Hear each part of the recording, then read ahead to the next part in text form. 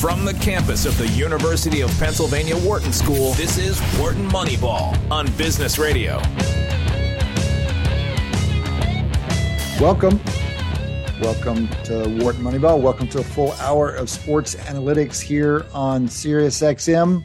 This is Cade Massey hosting with my longtime collaborators and friends, Shane Jensen, Eric Bradlow.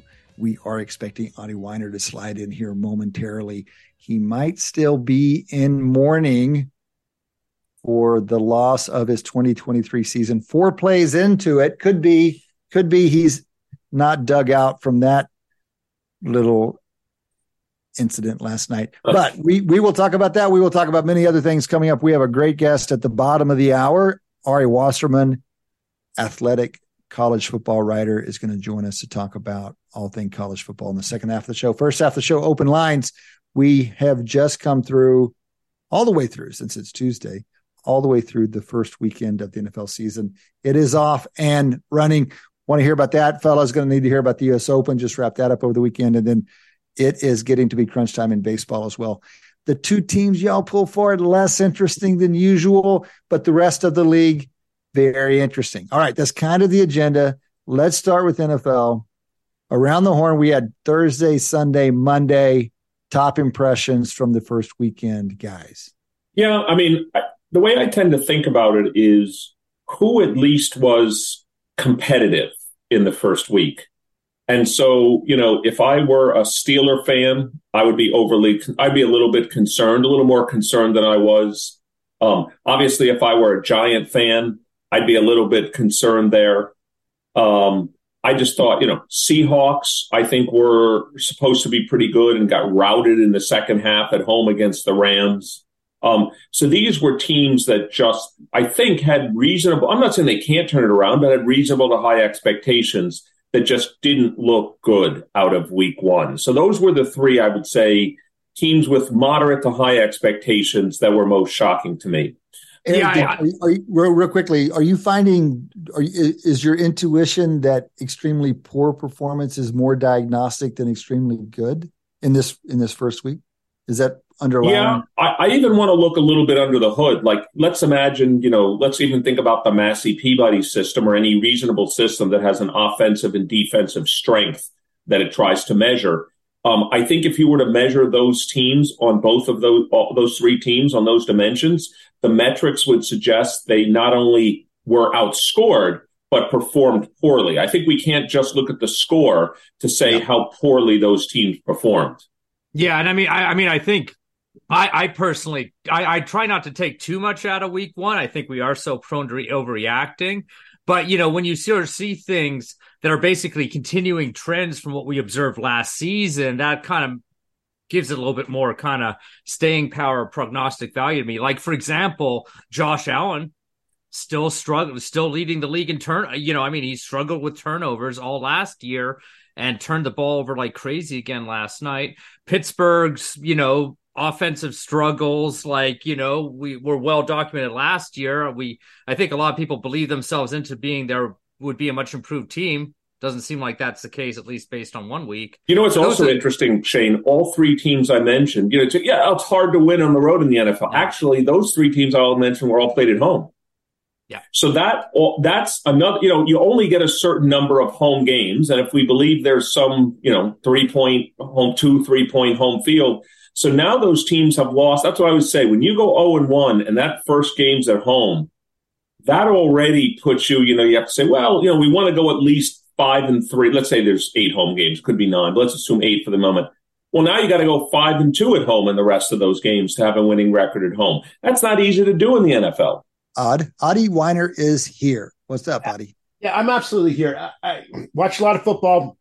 What do you think is the overreaction of the moment? In other words, I watched part of the game with a real good buddy of mine from Pittsburgh, and I watched the Eagles game, and he was just devastated after the Pittsburgh loss, and he was like, everyone's so excited. And I had to tell him, I said, listen, it's one game. I mean, do you discard all of the preseason information with one game? You don't mean preseason game information. Preseason. You discard that before even seeing the first game. He meant information. He meant priors. You meant prior based on like last season. So, Adi, this is the positive way you could spin that game, maybe. So, San Francisco's an elite team, and which they are, and they performed. I'm just saying why you could spin it, and they performed 2 touchdowns better than expected. The Steelers are a medium to decent team, and they performed 2 touchdowns worse than they expected. So, yeah, maybe a 7 to 10 point San Francisco win was expected, but nobody expected whatever it was, 25, 30 point San Francisco win. And that's the way you could view it. Maybe San Francisco overperformed, maybe Pittsburgh underperformed, but their true strengths San Francisco's not really, really that good, and maybe Pittsburgh's not really that bad. I'm going to throw out another one, which is there any analysis that shows that excess amount of information is learned in the first game of the season than you would expect from any random game? Why would that be? I don't think so, but there is this incredible pressure, I feel like, on that first game. This is an interesting statistical issue you bring up, Adi, because as you know, let's be Bayesians for a second, and that's the only coherent way to do inference, so it's easy to be Bayesian. You have a prior distribution going into the season, right? And as you know, as you add information in a Bayesian way, the amount of Bayesian updating from your prior, you observe some information, and now you have a posterior, does shrink over time. I mean, if you don't change the informativeness of the signal by adding a signal, first game, second game, third game, the amount of movement does go down. That's the way the Bayesian mathematics... Assuming you're measuring a stationary target.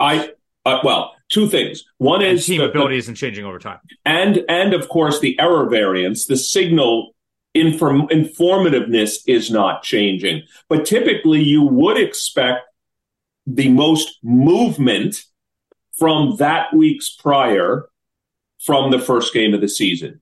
You would expect that, unless your prior was already kind of calibrated to kind of be worth the first 6 games of the like. If you were, I mean, we can come up with exceptions, but broadly this is true. And so one of the general prescriptions is, yes, you should be more responsive to early.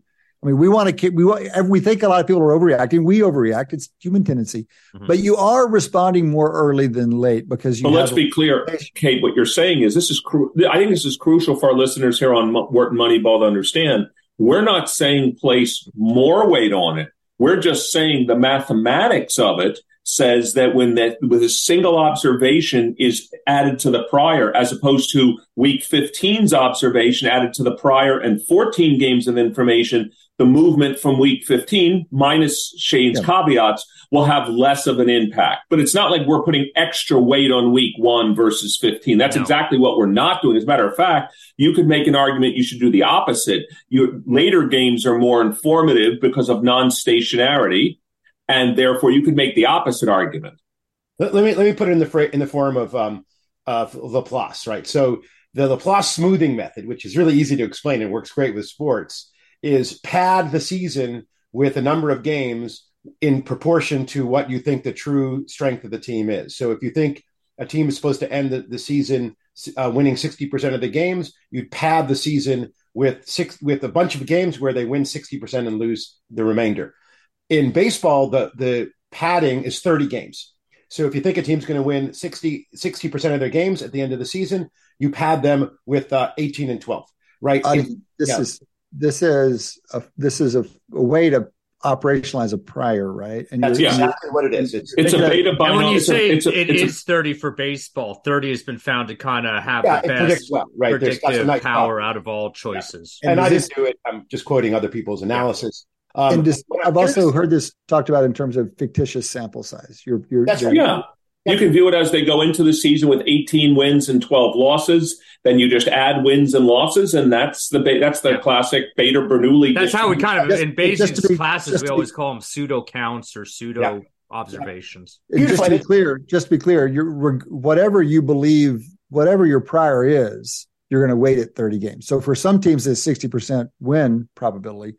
You're going to give 30 games, so it's going to be 18 and 12. For some, it'll be 50 a 500 record. For some, it'll be a 400 record. Okay, that's right. It's all 30 games. Okay. And it's a beautiful way to operationalize a calculation, right? That takes the calculation itself is sophisticated, but the operation of it is simple. So we love it. Okay, so another way, there are some implications here. So this says that after 30 games of regular season, your prior is going to weigh half of your judgment.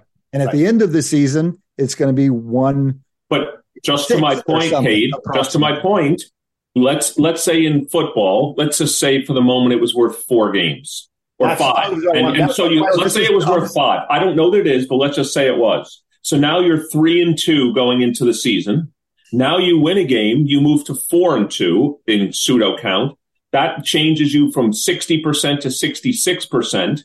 If you won later in the season, when your pseudo count total is not 5, but 20, now you win a game, and the change in percentage is smaller because of the larger pseudo count. How would what is it you're talking about? What is 0.67? Now that you go to quote, you're 4-2. What is it though? What are you saying? Oh, I'm saying if you treat these as fictitious, or I'll use Shane's words, pseudo wins. Right, I think what you're saying, Kate, is what you're estimating is the underlying team ability. That's right. That's right. That's what you're doing. And so you start with a prior, and then by the time the season's over, you still have an estimate because you don't know the true underlying team ability, and you've just revised that prior with the data. But I think, Eric, you tossed out a number. I think it'll be fun for us to think about without doing a calculation. What is that number? Is it 4 games or 5 games? And it's not 30. That's baseball. It's not 1. That's too little information. But is it 3 or is it? Well, the way I would think about it is, I'm going to back into it by thinking at the end of the season, how much weight do I think should be on the priors? And so I've got an advantage here because I've used these models over the years. This is what we do with Massey Peabody, and so I have a sense. I have an estimate, and that's how I get to it. It's what I want my priors to be at the end of the season, and I think this is terrifically useful judgment because again, it says something about at what point in the season is your opinion of a team equally weighted between what you've seen on the field that season and what you thought coming in. So I can put bounds on my estimate, given you framed it that way, which I think is excellent, Cade. I would say 8 seems way too high to me. And I would say halfway, I think I would count the season more than the prior by the time I reached 8. So I'm going to say somewhere around 4 or 5. 4, like a quarter of the way through the season, I would put equal weight. That's for me. I would maybe just do a little bit higher, maybe 6 or so, just because there's a lot of schedule variance and stuff like that. Yeah, it's interesting. It's funny. I was leaning towards 5, which of course splits you guys right down the middle, but that seems unfair. I'm wondering whether or not that should be a team by team basis. Certainly I kind of feel like I don't know if the binomial would take care of this naturally, but like a team that's terrible, I think we know, you don't need that many pseudo counts. Like if you start seeing a couple, if you kind of, for really terrible teams, so I think you don't need that much. Shane wants to put 0-50 on the Cardinals because he knows they're going to stink. But a team that could be good, like the Steelers, he might want to put 3-3. Great examples. Perfect examples. Adi's suggesting it, and I think it's a terrific exercise. I do think it's second order. First, let's get the average prior. Agree. I want to hear from you, Kate.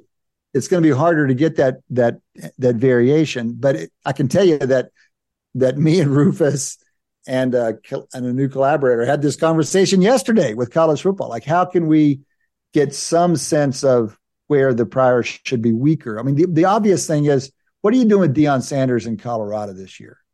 I mean, there's an argument to be made that your prior should be completely uninformative. And if not completely, then, certainly very weak. And that's not true of everybody else. And so then you can generalize from there. You're like, well, maybe it's some function of the number of transfers. Maybe it's some function of the turnover in the coaching staff. So you're onto something odd, but it is a little bit second order. I'll give you my number. I think of it as being 1/3 at the end of the season, which historically will have been 5 1/3, and now it will be whatever 5 2/3 or something. Right around what we said, I guess. Yeah, real close to what you guys were saying. All right. Well, that's I think if we take that seriously, then our reactions, I mean, think about it, guys, then we should have our opinion on any given team right now should be 5/6, to 6/7 our prior and only 1/6 or so. So I mean, the Chiefs are still like 5-1 or something like that. We're not particularly worried about them. No, they're I guess probably is what we're 4-1. They're probably yeah. five. But I will find out. My response to my friend Charlie, if he's listening, which he might, would be Pittsburgh ins. It's not over yet. Yeah, that's right. I think we just talked ourselves into reacting less than we were inclined to react when we first started the conversation. Yeah. For sure. All right, guys, let's talk about US Open. And as I said on the text thread over the weekend, I haven't watched this. I watched more tennis over the last weekend than I did the previous 20 years. I was hanging with friends who were a little tennis crazy, and it happened to be one of the best tennis watching weekends. I mean, the Friday night match, Medvedev and Alcaraz, and then the Saturday match with Goff was just terrific. I got lucky. I landed with these guys on just the right weekend. Some of y'all watch more tennis than others. Eric, what are your thoughts coming out of this weekend? Yeah, so I thought, let's start with the first match you mentioned, the Alcaraz-Medvedev semifinal. I thought Alcaraz played absolutely horribly. I think this was a referendum more on he's got still high variance of play than it was that Medvedev played so fantastically. I just thought Alcaraz didn't look like his normal self. You know, you have distributions and, you know, there's maybe a bimodal distribution. This is one of these high-level things that I always want. When I do watch tennis, I end up I want to be calibrated for how I know the outcome, how much of it is a player's opponent doing well and how much is a player's own performance being weak. You know, unforced errors, service faults, all that kind of stuff. I want it coded and scored. I want to know where on the dimension the outcome was a result of one person's playing well versus the other person playing poorly. In my case, I would say the determinant of that match, I'll look at the data and I'll post it up on @WMoneyball, was I thought Alcaraz's return of service was horrific in the match. And I think he basically wasn't even competitive in Medvedev games. And Medvedev wasn't serving anything astronomically well, although he is a very good server. I just thought Alcaraz had to basically hold all of his games and basically hope to win in tiebreaks. His service return was off. He just wasn't returning the ball well. Okay, well, let's flip it around. The only analysis that I have seen on this was from Jeff Sackman. And if I'm not mistaken, Jeff posted something. He's been a guest of ours many times. He posted something on Twitter over the weekend about Medvedev's return of serve. And if I'm not mistaken, he was talking about you can judge it by how often the other player wins in response to the return of serve. I may have the +1, serve +1. Yeah. That's what they call serve +1. So Alcaraz serves, Medvedev returns. If it's a good serve, Medvedev maybe gets it back, but then Alcaraz should be able to put it away on the next shot. That's the classic serve +1. And we've also, not just Jeff, I forget, the Brain Games tennis guy said, 80% of all tennis points are some massive fraction end within 4 shots, and most of them are the serve +1. Okay, so what Sackman was doing was looking at what Medvedev did to Alcaraz's serve +1, and his winning percentage on the serve +1 was dramatically below what it typically is because of his ability to return so well. Oh, wait, after the match, that is consistent with what Alcaraz said. Alcaraz said, I didn't think Medvedev's returns were as good as they were going to be. Or he thought they were better than they were going to be. And actually what Medvedev did in that match, I've never seen someone stand so far back. Even farther back than Nadal stands back on clay, it's fun to watch these things only every few years because you feel like kind of a Martian. And when the Martian watches those guys play, it's like, hold on, this is different than it used to be. That guy is so far below the baseline. How does he cover that much court? And he's long, obviously 6'6" or something, but also fast. And I remember thinking about this overnight after watching that match, and just the dominant feeling was how much court is covered these days between Alcaraz's athleticism and Medvedev's length. I mean, it's just extraordinary. Eric, I've wondered what would it be like to have, John McEnroe play these guys. John McEnroe in 1980. Play Medvedev in 2023. Just, it feels like the space is different. Just such different athletes. McEnroe, it's what you just described. McEnroe, lefty, would hit every serve out wide, especially on the ad court. And then he'd come to the net. And then the question is, can he put it away at the +1? and that would be the entire match. If McEnroe wins enough serve and +1 points from the ad court, he'd win the match. But to me, that match was, I wasn't excited by that match. I thought Coco Gauff good news is the women's match was first on Saturday, the men's is Sunday. It reminded me of Djokovic. She shrunk the court for Sabalenka. Sabalenka could not hit a winner in the second and third set. You could not get the ball past Coco Gauff. So Sabalenka had to hit 4, 5, 6, 7 shots to hit a winner, and eventually she'd hit one to the net, she'd hit one wide. It's basically what Djokovic does to you. You can't hit the ball past him, so you have to hit really close to the lines, and you add error variance when you do that. And that's what Coco Gauff did. Remember, Coco Gauff, after the match, said, I played terribly. What I won with was my athleticism and my ability to track every ball down. She said she did not think she played particularly well in the match. And I think that's what, when I watched Djokovic play against Medvedev, you watch at least the second set of that match, and you're like, how did Djokovic win that match? Well, when you don't make unforced errors and you track every ball down, the other person's going to start making errors. And that's what happened. Mm-hmm. But Djokovic now, the over-under on Djokovic has to be close to 30. Yeah. It has to. You're talking about the number of Grand Slam titles. Yeah. I mean, he's got 24. He's got, I don't know. I mean, he says he's going to play. His coach, Ivan Izovich, said he's planning on playing in the Olympics in 2018. So that's 5 more years of play. That's 20 Grand Slams. He's now officially won a third of every Grand Slam he's played in. He's played in 72, and he's won 24. Of those 72, by the way, he's made 36 finals. So he's made half the finals, and he's won 2/3 of those finals. He's 24-12 in finals. How many did he lose because of the COVID thing? Just for, I don't want to go down too far down that rabbit hole, but I think he knocked himself out of one. At least a U.S. Open and a Wimbledon. And remember also, Shane, when the one year he had won the first 2, remember he hit the ball by accident into the throat of the ball person and was disqualified in the middle of the tournament.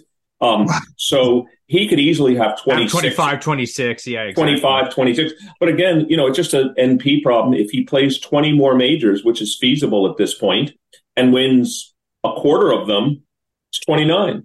One a year for the next 5 years. That's not impossible. I mean, this is just completely obviating the conversation we had for years about who of the big three is going to end up with the most titles. I mean, and by the end of the conversation, at the way it presently looks, it's not going to be close. Yeah, he wasn't even playing when we first started having that Federer versus Nadal conversation, right? Or you know what he had, Shane? Just quickly, he probably had, when we were discussing that, he probably had 7 or 8 majors. Who would have thought he'd win 17 in the last 8 years? Like his win percentage is 50% over the last 7 or 8 years, at least. Remarkable. Well, let's shift gears in our final topic and talk about Major League Baseball playoffs. We've got an interesting set of races in both leagues and at both the pennant level and the wild card level. They're kind of different across the leagues, of course, but lots of interesting races. Is there anything in particular you're excited about, and why is it the AL East without the Sox and Yankees? I mean, the Orioles, can they hold on? Can they hold on to this 3-game lead over the Rays? They've got a series with them, I think, right now. I think the Orioles, I'm cheering for the Orioles to make it to 100 wins, because I think going from 100 losses 2 years ago to 100 wins this year is such. I'm not even sure a team's ever done that before. There's a few that have, gone from 90 losses to 90 wins, but that's such an improvement. It's remarkable. Mm-hmm. Mm-hmm.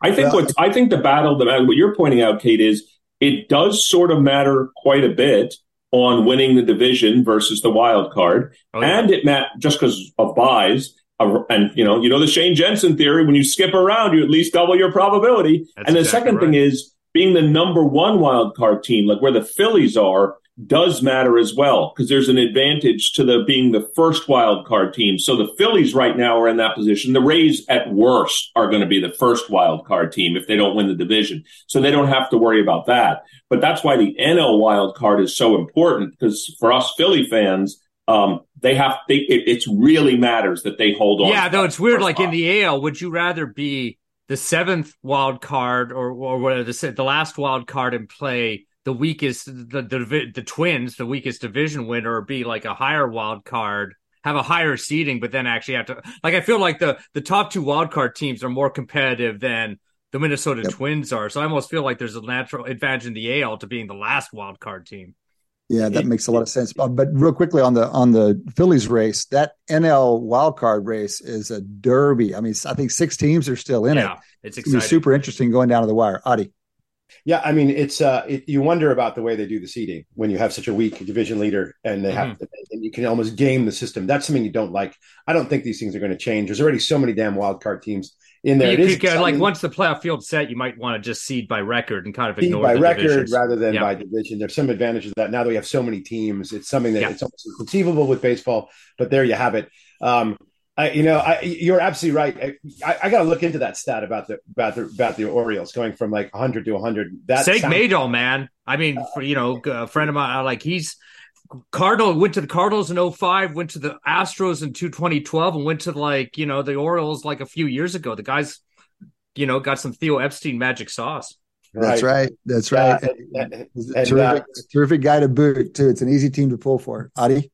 Yeah, it's time to rest our Yankees. Despite all the money, despite all the analytics, I'm just wondering, what did they do wrong, and whether things are going to look up for next year. Well, the amazing thing is that they have good company, right? Between the Mets and the Padres and the Yankees, it's the season of massive disappointments despite massive investment. It's really something. It's an interesting.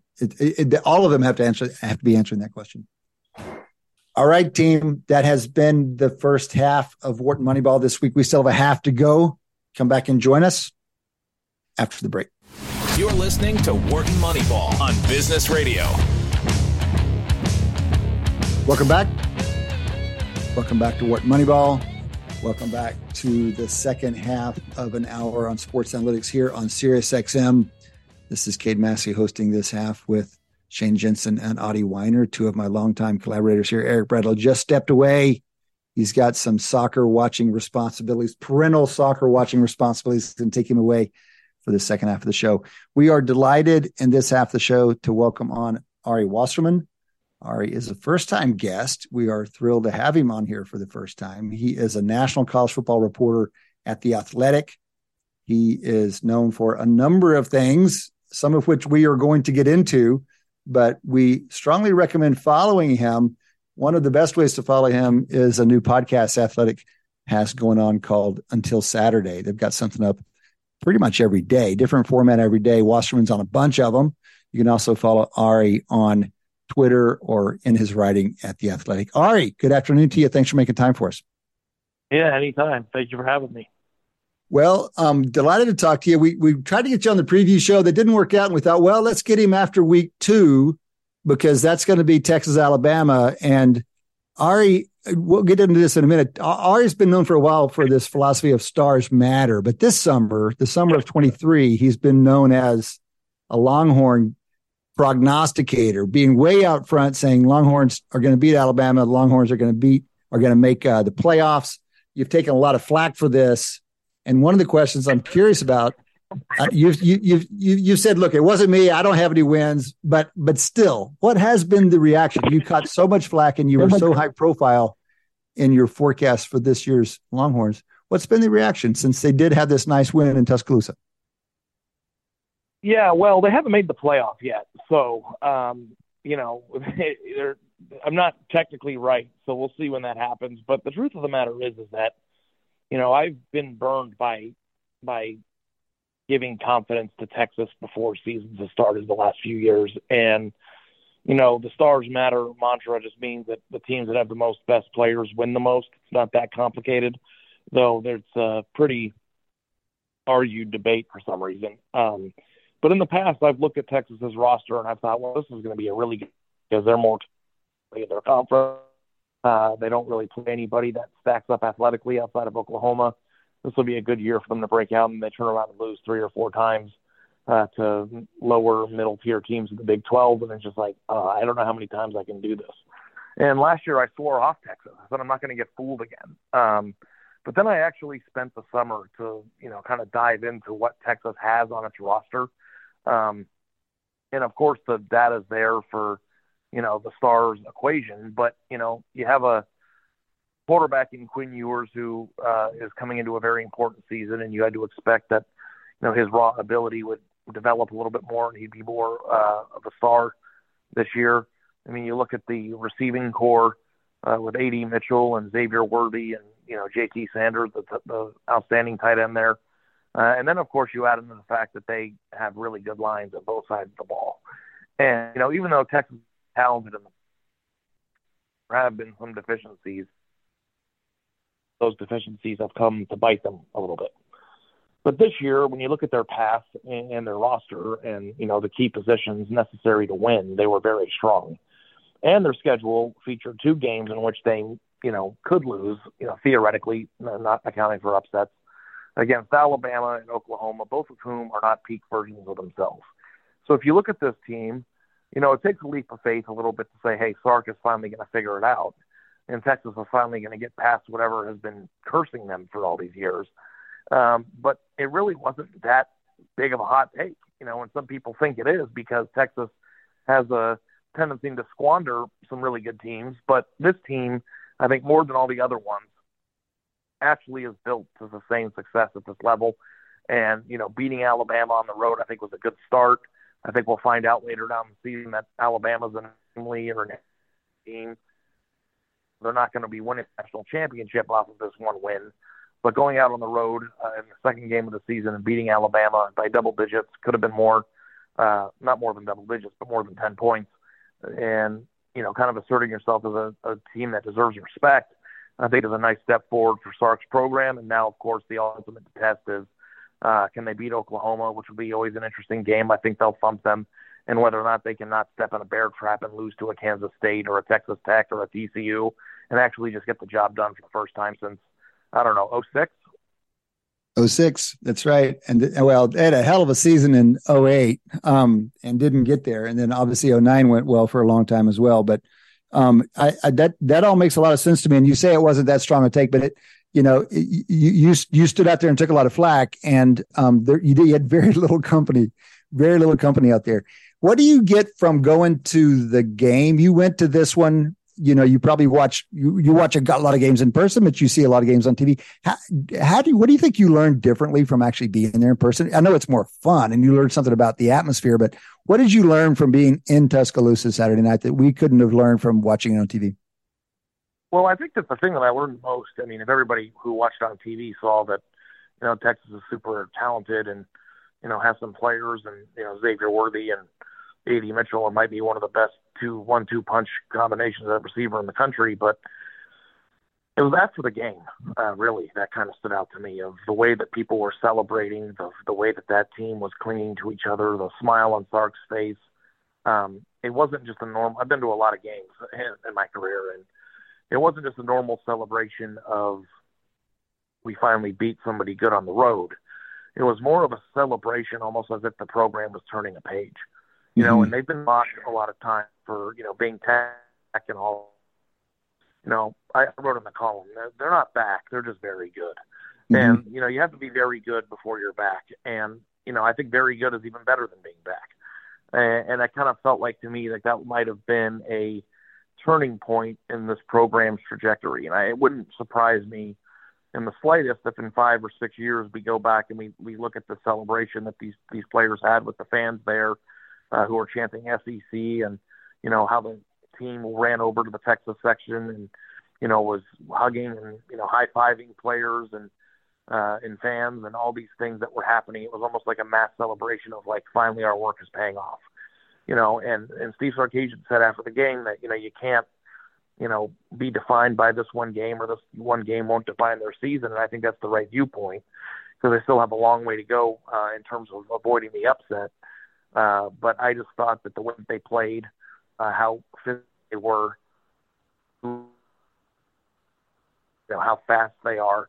I've seen national championship teams in person, covered Ohio State for 10 years before going into this national role. I know what it looks like.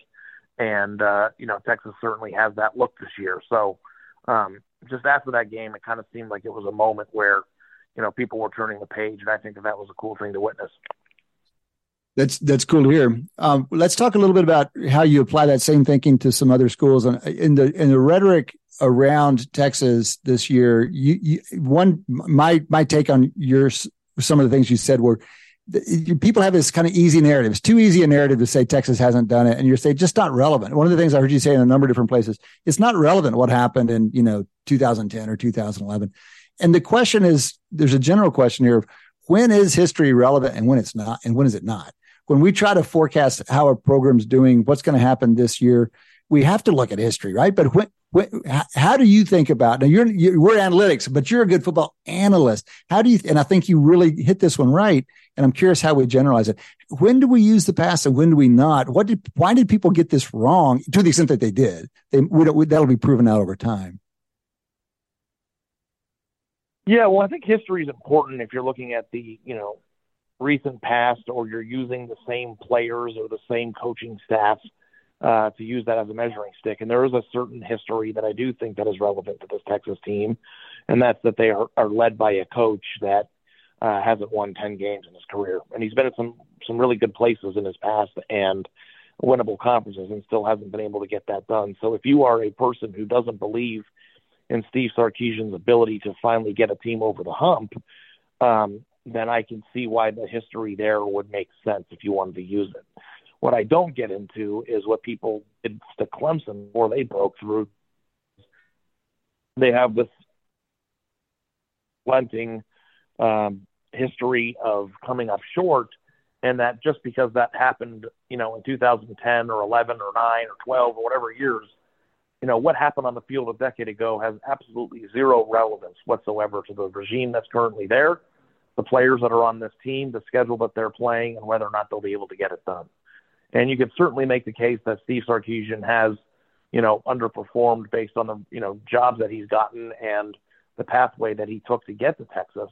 But what you can't deny is that this is is the deepest, most talented team with no inherent weakness that he's ever coached in a conference that, doesn't have very many superpowers. And the two superpowers that they do play, again, are not peak versions of themselves. So, I look at the information based on that sort of thing of what does this all mean? What do they have and how for analysis done that projects backward? And, sometimes that's relevant if you're looking at the, last few years, or, the quarterback is the same, or there's a coach that has a deficient room. But when I look at it, what Texas is known for, or what they've done isn't necessarily relevant to me. And also, too, they're also one of the few teams even that have won a national championship in the last 20 years. And as the talent starts to concentrate toward the top, the diverse nature of this sport in terms of national champions is becoming fewer and fewer. And it's not like it's impossible there. They have one of the greatest players of all time, obviously, on their team at that moment. But I think that there's a lot to learn based on the types of players that you have, the quarterback that you have, who, Sam Ehlinger was a really good quarterback, but I think it's possible that Quinn Ewers will prove to be or turn out to be the second best quarterback. And all things kind of add up to a result that is better than losing to Kansas State. So obviously we still have to, wait and see and how that goes. And they play a weird Wyoming team this year that already beat Texas Tech, and it's coming up this weekend. And, TCU is a tough game for them, and they've got some weird road games like Texas Tech. That's going to be like the Super Bowl for the Red Raiders. They have some tests coming up, but what they have on this team, I think, should be able to withstand that. And, now that they beat Alabama too, they have them all again. So I still think that they could lose a game, win the Big 12, and still get into the playoff at this point. So very nice trajectory for Texas. And I think that it's going to be a pretty good situation to follow for the rest of the year. Well, Ari, you're great to indulge some Texas loyalty here. Appreciate it, and glad to hear the optimism. Let's talk more generally. You talked about concentrated talent. I'm curious, you are so known for the Stars Matter idea, and we have seen increasing concentration over the years, but we don't yet know how NIL is going to affect that concentration. And there are certainly lots of examples where it feels like it might push back in the other way. If a team like Texas Tech jumps up and grabs a Micah Hudson, a 5-star wide receiver, Micah Hudson, of course, he hasn't signed anything yet, but he said he's going that way. It's an example of NIL maybe peeling away some of these very good players into teams that wouldn't have been able to get them otherwise. What is your sense of what NIL is going to do to the concentration of these stars that seem to matter so much? Yeah, I think that NIL is an interesting dynamic, and I know that Arizona, the school that I went to, picked up a 5-star kid from Tucson, and the pitch was, local businesses here would rather support a local kid who grew up here who loves U of A, and that's a pretty lucrative opportunity for you to be the big fish in the small pond. And obviously, as we know, the concentration of talent is so important. 2 years moved from Texas A&M 18 of the top 100 players in the country. When you think about the numbers on that, 18% of the top 100 players in the country, literally 1 out of 5 went to one school. And then you add in the Alabama, the Ohio State, the Georgia results, and you have, 65 to 75 players in the top 25 or the top 100 picking schools that are all the same. So it's just a very interesting dynamic. And, that's also shifting with the transfer portal as well. So every single time a 5-star player or a top 100 player picks a non-traditional power, you're flattening the talent base or the talent advantage that the Alabamas and the Texases and the Georgias have, which then makes upsets more prevalent and more diverse results more likely. Now, that is kind of a funny thing to think because we're going into a playoff era where everybody gets in, and the upset is kind of less than what. It is interesting to see how the talent disparity is changing because even the Florida State team this year, who I think also has a chance to make the playoff, is built by their 5 core players, and I think 4 out of the 5 are from transfer from programs. Right. So their talent on paper doesn't necessarily stack up with an Alabama or a Georgia, but you have 3 or 4 players who transferred in who are 3 stars or 0 stars who are going to be Heisman finalists and top 5 picks in the NFL draft. So that, to me, if you can plug and play some of the misevaluated players or players who are playing above their ranking, then you can kind of even the playing field that way as well. So, I think that the bottom line with NIL is this, that the vast majority of players who are coming out of high school are probably more prone to a natural because they will NFL draft, and the NIL money offered up front is probably peanuts in their mind in comparison to what their first NFL contract is. Mm-hmm. But on the other hand, we did a study at The Athletic this summer where we went back through the 5-star prospects from the previous decade, and there's no proof in the data that going to Georgia, Ohio State, or Alabama makes you more likely to get drafted as a 5-star prospect than it would be to go anywhere, because those guys are freak athletes, and they are just so good at such an early age that something almost has to go wrong for them to not get drafted. So that's interesting. It's good observation. It's just an interesting dynamic because, if you just go look at the quarterback situation in the NFL right now, you don't have a very clear and identifiable route to becoming a star in the NFL. One of the best players at the position went to Wyoming. The other one went to Texas Tech. It's not like you have to go to Georgia to go. In fact, Georgia doesn't have a star in the NFL back position on staff. Well, recruiting is a very complicated thing, but sometimes the complication of it makes it a little bit easy to get lost in the numbers. And with the proper context, it all kind of makes sense. And, you do have to have a certain baseline of talent to win a national championship. But to answer your question in a long-winded answer, NIL and the transfer portal certainly can help kind of make it more competitive rather than, the national championship game being decided by 50 points like it was last year. Right. And it already feels like we're so early in the season, but it does feel like we have some fresh faces in the playoff conversation as early as it is. Look, one game in particular I want to hear your thoughts on from this past weekend is the A&M Miami game. A&M probably had the greatest uncertainty of any Power 5 program coming into the year, given what's going on in the coaching staff.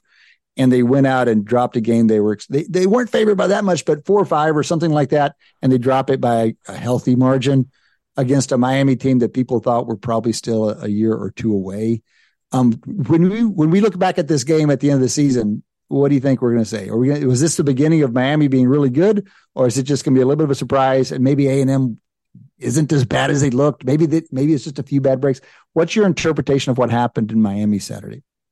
Well, that's a complicated game because it wasn't just like bad luck. They gave up 48 points. So, the thing that was most interesting to me about this game was the amount of pure talent that A&M has on the lines, I thought would have been enough to overwhelm Miami. And the most ironic part about this whole thing is that Jimbo Fisher spent the entire offseason discussing what he was going to do to fix that team's offense. And, lo and behold, they come in and DJ Durkin's defense gets shredded by Miami, and there's a certain aspect of this of like, when I figure it out, financial sources standpoint, and an NIL standpoint, facilities, location, geographical access to recruits, all of that stuff. They've got every advantage in the world, and they just can't seem to piece it all together. So, when you look at a team like Miami, there's also a team that's kind of in a similar situation when it comes to building and location and, all those things. And, I think that this will be a revelatory game. Now, in terms of what I think of Texas A&M, I think that this is just another exposure that something's off there, because I thought there was a legitimate chance this team could go win 10, 11 games this year just based on the pure talent. I mean, Evan Stewart, Connor Wegman, the defensive pieces they have on the line there. I mean, it just goes without saying that, they would be a really good football team, and it just didn't look like that on Saturday. So I'm excited to see if Miami's good, teams this year. Think about Florida State, Michigan, and all these new teams that haven't traditionally been in the college football playoff discussion are all like rising to the occasion right now, and that's an exciting proposition for the sport as well. Mm-hmm.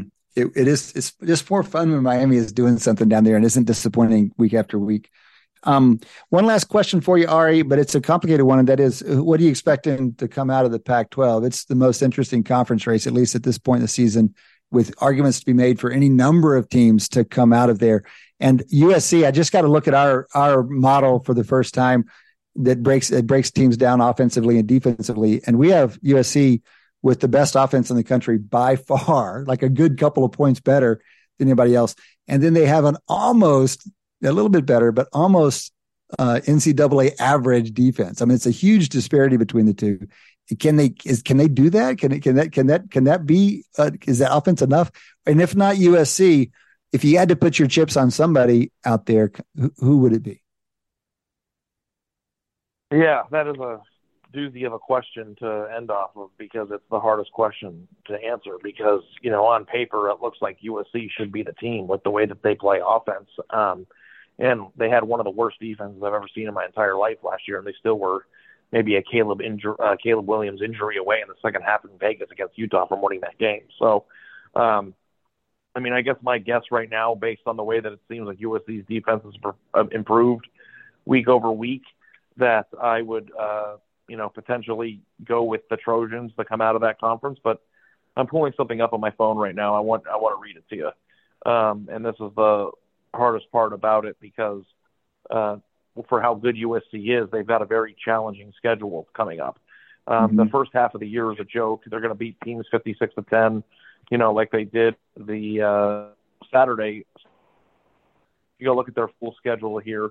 Got a bye week this coming weekend, and then they play Arizona State, and then they've got an interesting game against Colorado on September 30th, which is a little bit more interesting than we thought it would be about a month ago. But here's starting in mid-October. At Notre Dame, at home against Utah, bye week against Cal, then Washington, Oregon, and UCLA all back to back. Like, if you look at the way that their schedule is situated, I don't even know if it matters if they're the best team. I just don't know if you think that defense and that team can win, 5 out of 6 of those games. That's a really hard proposition to be put in. I mean, Washington, Oregon, and UCLA all in a row to end their season, and that doesn't even account for the Pac-12 championship if they make it. Like, that is really, really, really hard. And the thing that you'll say about the Pac-12, and I'm not revolutionary by any stretch of the imagination, because it's pretty clear as day.